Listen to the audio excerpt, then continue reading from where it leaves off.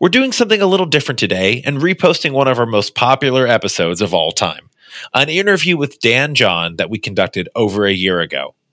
If you've ever wondered about the origins of his famous 10,000 kettlebell swing challenge, or you're just interested in busting fitness myths and misconceptions, this is an episode we know you'll enjoy. Now let's get to the show. The feedback we get from our athletes and your experiences and my experiences, that's what makes great coaching. And to me, that is one of the missing components in some of the people in our era today. They're not having those conversations that allow their experiences to be shared with other experiences. Welcome to the Bar Bend Podcast, where we talk to the smartest athletes, coaches, and minds from around the world of strength. I'm your host, David Thomas Tao, and this podcast is presented by barbend.com.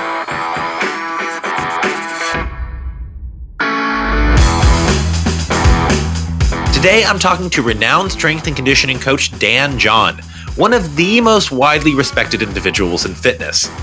Dan's been in the industry for 40 years and has coached countless athletes across a variety of sports, though he's perhaps best known for his work with track and field. Dan takes a straightforward approach to strength and conditioning, and his programs, often called minimalist in their approach, have laid the groundwork for an entire generation of strength protocols. Dan is also well known for his 10,000 kettlebell swing program, which has been adapted many, many times across the internet. I even did my own version a few months back. Dan is among the best at identifying what works and what's just fluff in getting stronger. I hope you get as much out of this conversation as I did. I also want to take a second to say we're incredibly thankful that you listen to this podcast. So if you haven't already, be sure to leave a rating and review of the Bar Bend Podcast in your app of choice. Now let's get to it.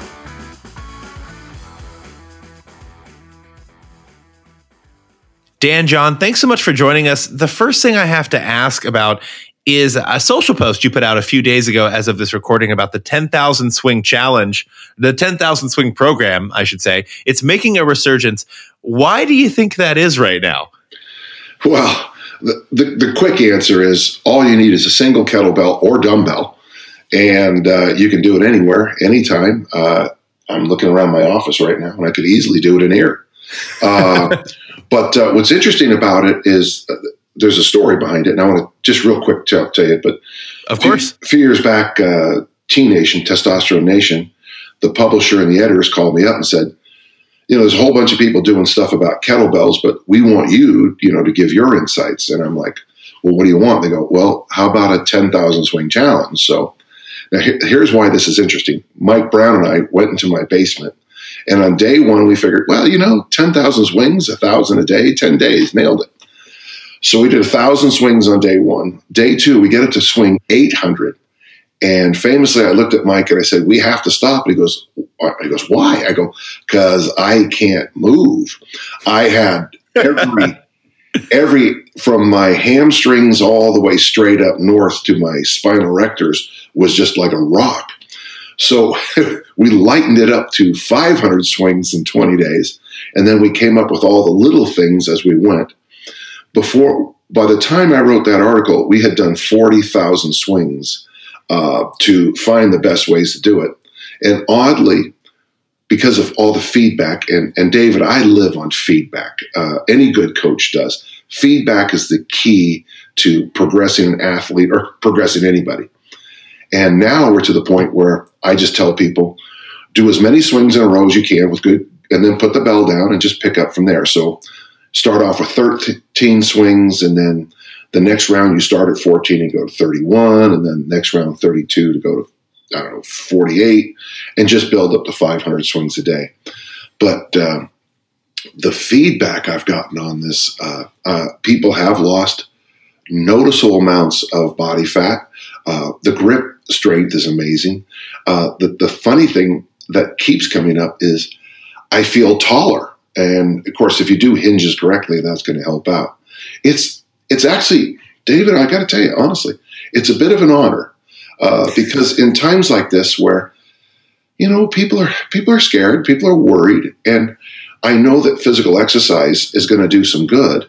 It's quite nice to see so many people joining in these internet challenges, these Instagram things, Facebook meetups to do the 10,000 swing challenge. And I got to tell you from the heart, this is the kind of thing I'd love to be able to sit down with my mother and father and say, here's what I did, guys. In a time of crisis, something I did made a difference.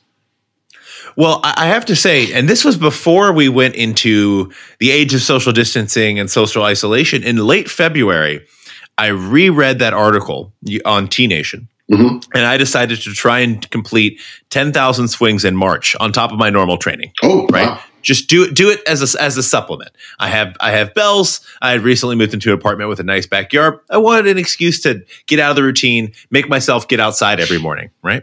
Mm-hmm. So I started off on this, and as things progress over the course of March 2020, it becomes clear I'm not going to get access to my normal gym facilities. So the swings became a sort of solace for me, something I knew that was going to be consistent every day. I was doing before quarantine. I was going to be doing after and after that had already started. And there wasn't too much. I have to admit, I didn't do the original program, the original 10,000 swing challenge as it appears in its original form. But I chipped away at it, averaged, 345, 330 a day, did some bigger days, did it in the middle of some Metcons, and everything you say about grip strength, loss of body fat and body recomposition, and feeling taller, I experienced. And I was talking to some friends about this, and I said, I feel bad I didn't do Dan's original program.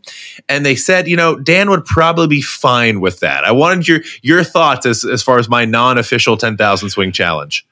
Well, what's your last name, David? Tao.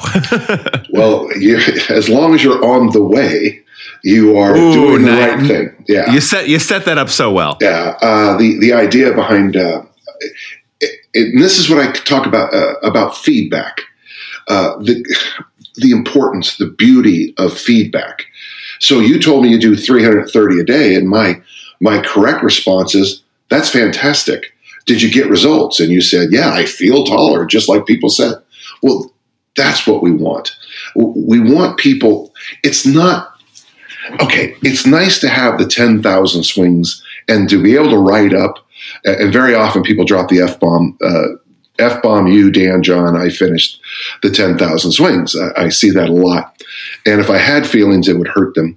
But the idea, and it's great to have that goal, but I just have to argue that the process, and this is one of my key coaching points, is that the journey, the process is always more important than some imagined result. And what's nice about what you experienced is you got a basic understanding of everything that I wanted you to get out of the challenge. And it doesn't have to be the finish line of 10,000 swings. 10,000 horrible swings will probably do more damage than good for you. So I wouldn't even say this is a nuanced point. I mean, to me, this is just the way good training goes. You get yourself on the path, the way, the Tao, and one day you wake up and it's like, I feel pretty good. I look pretty good, and I'm happy I did this.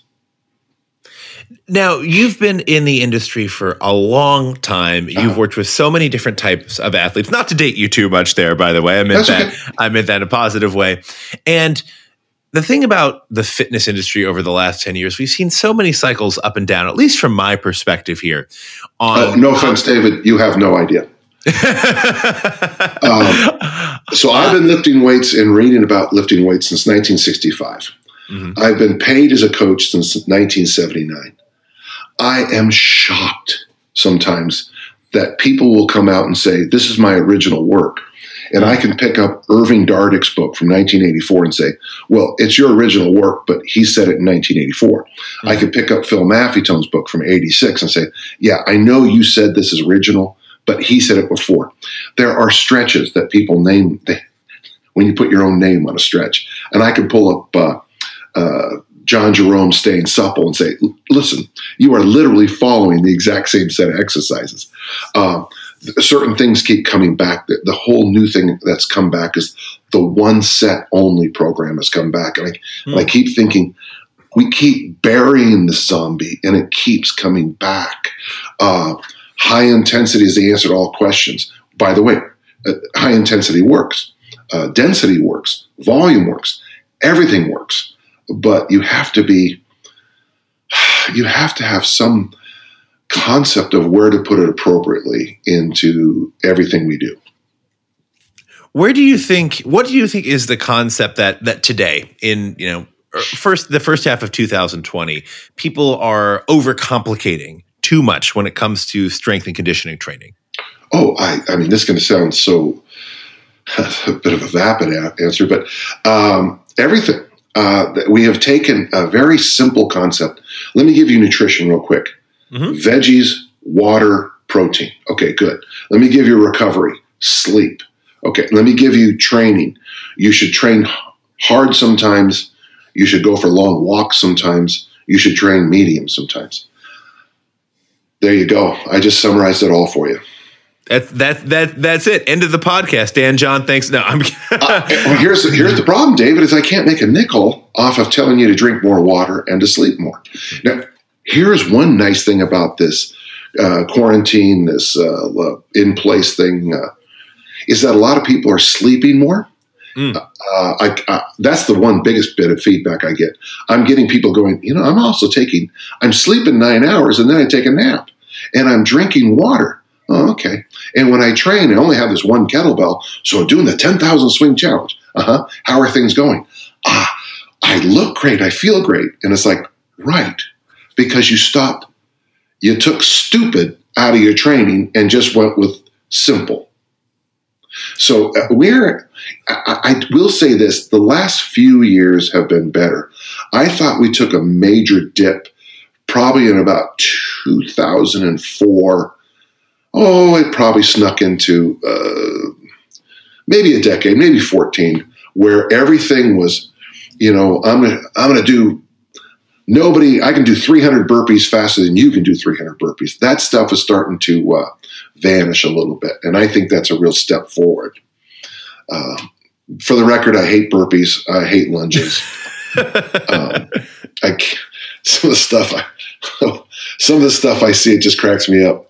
But I gotta ask about the burpee, mm-hmm. which is not a new movement, right? It's actually named after the inventor of Royal Burpee. Royal Burpee. People think burpees are something that was kind of like invented in the early 2000s. They're as old as time, basically. And here's a good question for you, David. How many did he recommend? Oh, I used to know this. We have an article on Barbed about the history of the burpee. 4. I want to say it was 4, and all it is an assessment. It's like when I was young, we did the burpee as an assessment, a movement assessment, and then we did the Harvard STEP test for our cardiovascular test, and then we did 1 or 2 other things. And the problem is, all these things then just got honestly polluted. Royal Burpee. Impressive young man from a great tradition of strength and conditioning. I should have named the goblet squat the Dan John squat, and then actually sometimes I'm glad when I look online that it's not named after me. But yeah. just the Dan squat. You got to make it nice and short. The Dan, yes, the Dan of the Tao. Yeah, there you go. Yeah. Speaking of the goblet squat, this might be apocryphal, and you need to correct me if I'm wrong here. But I once read that you said you could get athletes so strong with just a goblet squat with, I believe it was a 32 or a 40 kilo bell, mm-hmm. that you'd seen some athletes transfer that strength over fairly quickly to a 400-pound back squat, with the goblet squat being the primary movement. Well, is that correct? There'd be more steps to that, but yes, and 400 would be high. But so the idea on that, David, is there's a lot of us who've had these conversations. You got to be careful.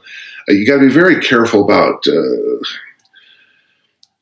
So a bunch of us who've been around a long time, who threw the discus far, threw the hammer far, threw the shot mm-hmm. far, coached a lot of people, will sit down at a gathering and go, After about 400 pounds, we don't see a lot of, so once you back squat 400, and I'm talking about a real back squat where you go down and up, okay? There's no knee wraps. It's just, you just show up in your t-shirt and shorts, you squat it and you go deep. After about 400, we don't really see a lot of benefit in going heavier. So you got to be careful here because you're going to get 1,000 emails from people who say they squat 7, but it's a quarter squat, 8 squat. But what we found is with that ability to just do goblet squats with the 24 or the 32, work on form, work on what I call anaconda strength. That's that internal pressure you stand up with, moving to the overhead squat, moving to the front squat. Very quickly, we're finding with high level athletes, we didn't really need those big back squat workouts anymore in a year or longer. They just didn't need them. My friend John Powell, former world record holder in the discus, once told me, he said, the only regret I have was heavy back squats. He said, I would have just done 225 for 10 and real snappy and get my squat strength from running hills and doing stadium steps. But here's the problem, David, and a lot of your listeners are going to miss this. We're talking about people who had already had in the bank years of appropriate strength conditioning. Mm. And then you get to a point where you say, we just don't need to keep slamming our face against the wall. And that's when that statement would come out.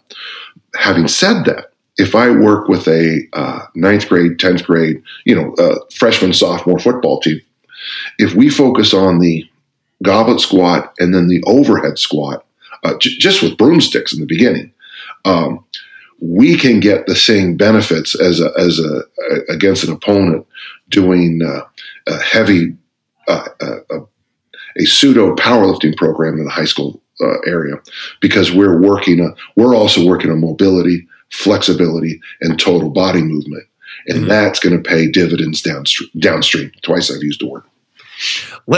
Hey, it works. It certainly paints a picture. Let's talk a little bit about mobility and flexibility work, because in talking about that very basic strength and conditioning program, for example, a high school athlete, you mentioned that as an integral part. Yeah. So let's make sure we have the word straight. Now, so I use joint mobility as the free movement of the joints. And as we age, I have two concerns as you age: the loss of lean body mass and the loss of joint mobility. So I like to introduce joint mobility as early as I can, just so that the person knows a toolkit that'll carry on when they're in their 60s and 70s. They'll have this memory of what to do. Flexibility is, now we used to say stretching the muscles, but now we're not even sure about what we stretch. But what flexibility is elongating those other tissues that are between the joints. And I used to be a lot more specific than that, but what I've been told by really smart people is we're not even sure what that means anymore. Mm-hmm. Flexibility tends to be a neurological trick. So if I was to put you under anesthetics, you would have absolutely perfect flexibility in everything we test you on. But the moment you started to come to, you would start to stiffen up, so to speak. So flexibility is often tricking the nervous system into letting go. But there's great value in some of this, because as you start to get an athlete bigger and stronger, literally larger, they also need to make sure everything is still in a bit of harmony. And since they're a kind of a yin and yang, if you will, of strength on one side, power on one side, but also with mobility and flexibility. Mm-hmm. So you want to make sure you have a knitted athlete. I like the word tapestry, but that doesn't always help some people. But I want a knitted athlete, an athlete that is clearly stronger, clearly larger, but also their joints move a little better, and they have their flexibility hasn't regressed at all. They stay, even though they're maybe 20, 30 pounds heavier, they still have the same basic flexibility they had before. So as they get larger, they don't get tighter. And how are you making sure that's emphasized and prioritized in a holistic strength and conditioning program? That's a great term, holistic. I like that. So first off, I suggest you pick movements that emphasize it. So we use Tim Anderson's, now we use Tim Anderson's Original Strength. That's a lot of groundwork, mobility. But for example, the goblet squat and the overhead squat, almost by definition, insist on mobility and flexibility. So by emphasizing the deep position, the goblet squat and the overhead squat, and then we slide up to the front squat. Well, to front squat, you have to have upper carriage flexibility and mobility, wrist, elbow, shoulder flexibility and mobility. So sometimes just by picking exercises, you can do that. I think the bench press has great value, but the one arm bench press makes that hand slide down. And if you keep the other hand free, it turns the bench press into a full body movement. If you ever want to find out how your abs work, do a heavy one arm bench press. And as that weight starts to pull you off the bench, watch how you stay on. You stay on by lightening up the other leg and then the entire column or core. So by picking certain exercises, you can keep doing this. Another good example, I'm a big fan of the one-arm press. And the reason I like the one-arm press, there's 100 reasons, but I believe that done correctly, you get a real sense of keeping the whole shoulder girdle engaged. You can't see my arm here, but I'm doing one-arm presses, and I'm moving through a whole range of motion. So sometimes just by exercise selection, by the way, and David, I think that's foundational. There's two things I ask first. First is, what equipment do you have? And number two is, what exercises do you know? Because I think exercise selection leads us to proper exercise selection can deal with your mobility, strength, power, hypertrophy, body composition, all those things by just proper exercise selection. If all you do is you go to a gym that just has, and you do the same 9 machines every time, you're going to have some serious gaps. Mm-hmm. Yeah. Was that helpful? That was extraordinarily helpful. You actually answered not only my original question, but the next two I was going to ask. So I'm here scrambling to find my. No, I do have a next question queued up. And given that foundational basis of movements and understanding that exercise selection is crucial to one's development as an athlete, not only with strength and power, but mobility, flexibility. Let's talk a little bit about training frequency. Your approach to recovery, it's quite simple. Eat well, sleep a lot, take some long walks, vary the intensity of your training. Right. But when it comes to training frequency, a big question that I've seen pop up a lot since a lot of us went into, shelter in place and quarantine or training at home is, well, does my training frequency go up if I'm lifting lighter weights more frequently? What kind of principles do you keep in mind when assessing training frequency for an athlete? Well, now you have to let's break it out just a little bit, okay? Because sure, we're going to have a team sport issue, and then we're going to have an individual sport issue. Which one would you like me to cover? Let's cover the individual sport one primarily, if you don't mind. Yeah, no problem at all. Okay, so the first thing I do when I work with if someone says, Dan, will you help me? The first thing we do is we map out how many hours a week do we want to deal with this. And let's start at like a lower end athlete. And I'm going to say 10 hours a week. And that's just because I picked that out of my head. There's no reason that I picked 10 hours. Oh, I could have said 5 hours, but 5 hours actually. And, David, remind me about 5 hours in a minute, and we'll get back to that. So if you give me 10 hours, basically what I'm going to say, 80% of your time should be on your sport or what your goal is. So if you're a fat loss client, 80% of the time should be meal preparation, planning menus, going shopping, coming home and chopping vegetables, chopping up whatever, the chicken or the salmon or whatever you got, preparing meals, preparing easy to make things because fat loss happens in the kitchen. My good friend Josh Hillis always talks about he says about body recomposition. You said recomposition, and we call it body composition. But the hardest workout of the week should be your shopping. If you're going to take those drinks, the Monster drink and all that nonsense, you get your shopping list, man. You go shopping, you chop vegetables.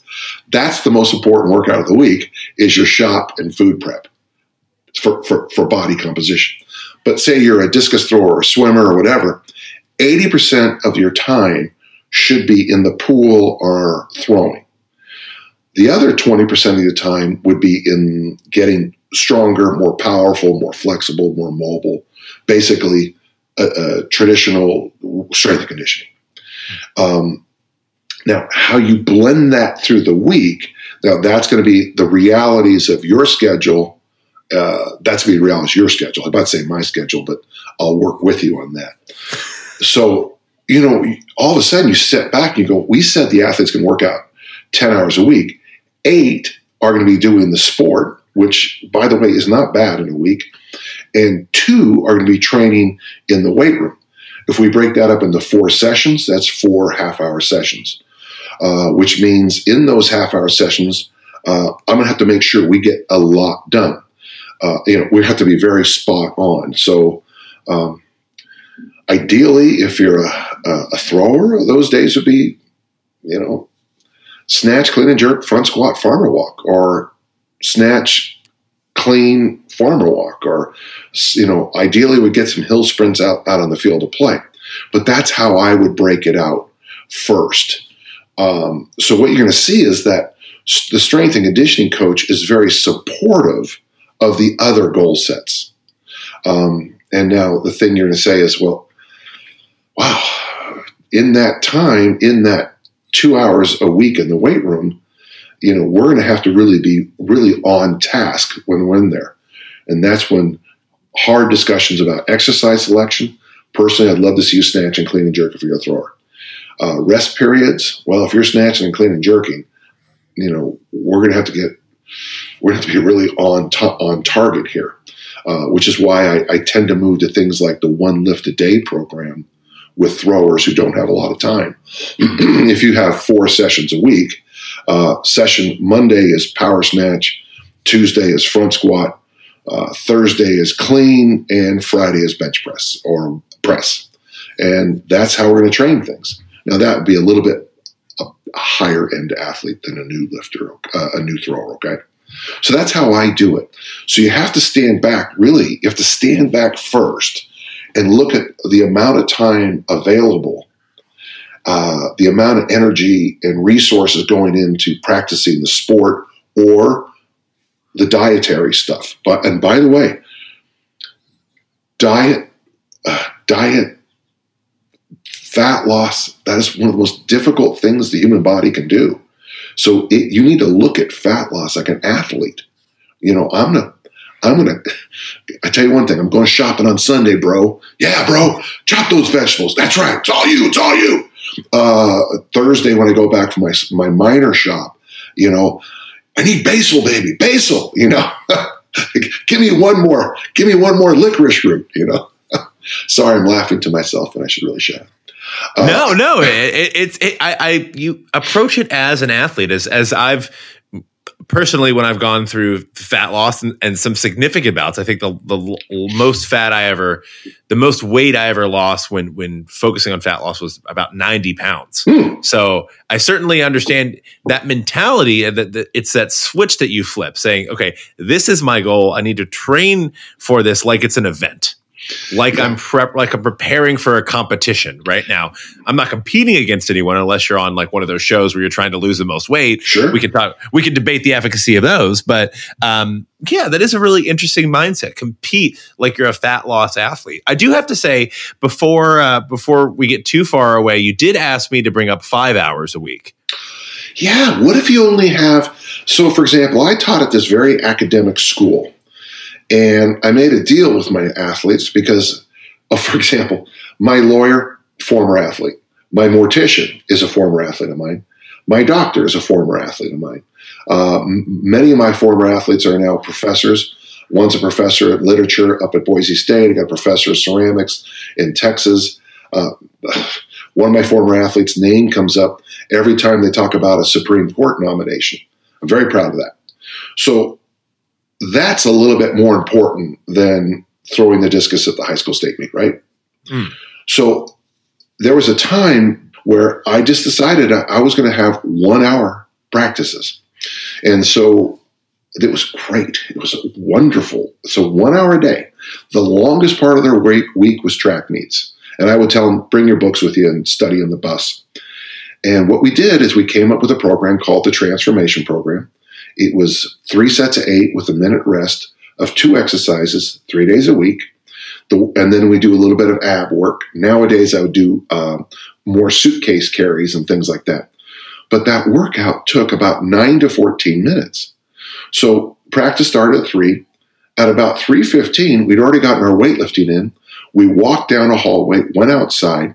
My manager had already set up the videos, had all the equipment out, and it was discus, shot, and javelin, and we threw against walls. Because when you throw against a wall, you don't have to chase the discus. So we would get up to 500 turns in a practice every day. We would get up to 200 plus to 300 throws a day. And around on Tuesdays and Thursdays, we would do 2 hill sprints. We had a massive hill next to our school, and about 40 meters, but it seemed like it was straight up, my friend. And what happened is, with that, we had the national champion in high schools come out of that situation. 9 straight discus state champions. We had coaches from all over the United States coming to see what we were doing. And basically what I did, David, and this is the key, is I looked at the problem. I looked at what we didn't have. And I said, okay, I'm not Harry Potter. I can't get the wand. I can't wiggle my nose like Bewitched. Here's what I can do. Let's pour in as much thought as I can and fixed it. So between the transformation program, the throwing in the wall, and the hill sprints was the most successful coach in my life. Everything. And I tell you one thing was funny. Parents would come at about 3:59 and who had to pick up their kids or some other, and they would see what we're doing and they would applaud it because they had watched their kids waste their time in pee-wee football, little league baseball. And finally it was focused, it was tight, and it was a lot of fun because at 4:00, you were free to do whatever you wanted. Some of my good athletes would go and train on their own, and some of my good athletes would go home and prepare themselves for the Supreme Court. Well, Dan, it's an absolute pleasure chatting, and I really love, as many do, and as you've become known for, breaking things down into very understandable components and understanding that oftentimes the overcomplication comes from within. We like to overcomplicate things sometimes rather than actually be evidence-based and be feedback-based. So yes. I truly appreciate that insight. Well, and David, there's a concept called phenomenology. And basically, real quick, we go to a village and there's a well. And we go to a village and we're thirsty. And a man said, well, there's a well over there. I walk over to the well and I look in there and I see there's water. You walk over and you look down and you say, and there's rocks in the bottom. And a third person, Edna, looks in and says, did you see the frog that was on the rock in the bottom of the water in the well? Which one of us told the truth? Well, we all did. So for me, when we get together as coaches and we get together as trainers and we get together as people who love weightlifting and strength conditioning, our conversations are sharing, I saw a frog, you saw a stone, I see water. Those conversations make us better coaches. And the feedback we get from our athletes and your experiences and my experiences, that's what makes great coaching. And to me, that is one of the missing components in some of the people in our era today. They're not having those conversations that allow their experiences to be shared with other experiences. Understood. Well, Dan John, thanks so much for joining us. Where is the best place for people to keep up to date with the work you're doing, your speaking schedule, and speaking? That might be complex now. But where's the best place for folks to keep up to date with what you're doing? So, okay, let me give you my speaking schedule. Canceled.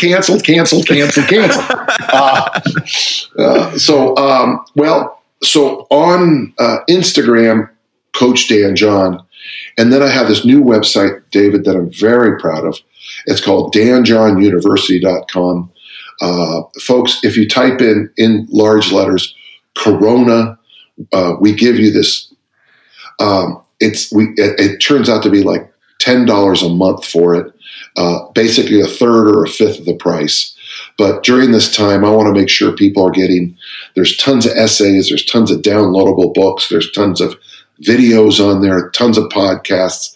There's this great thing called the Workout Generator. I'm not selling it, David. I'm just saying I'm so proud of when this thing hit.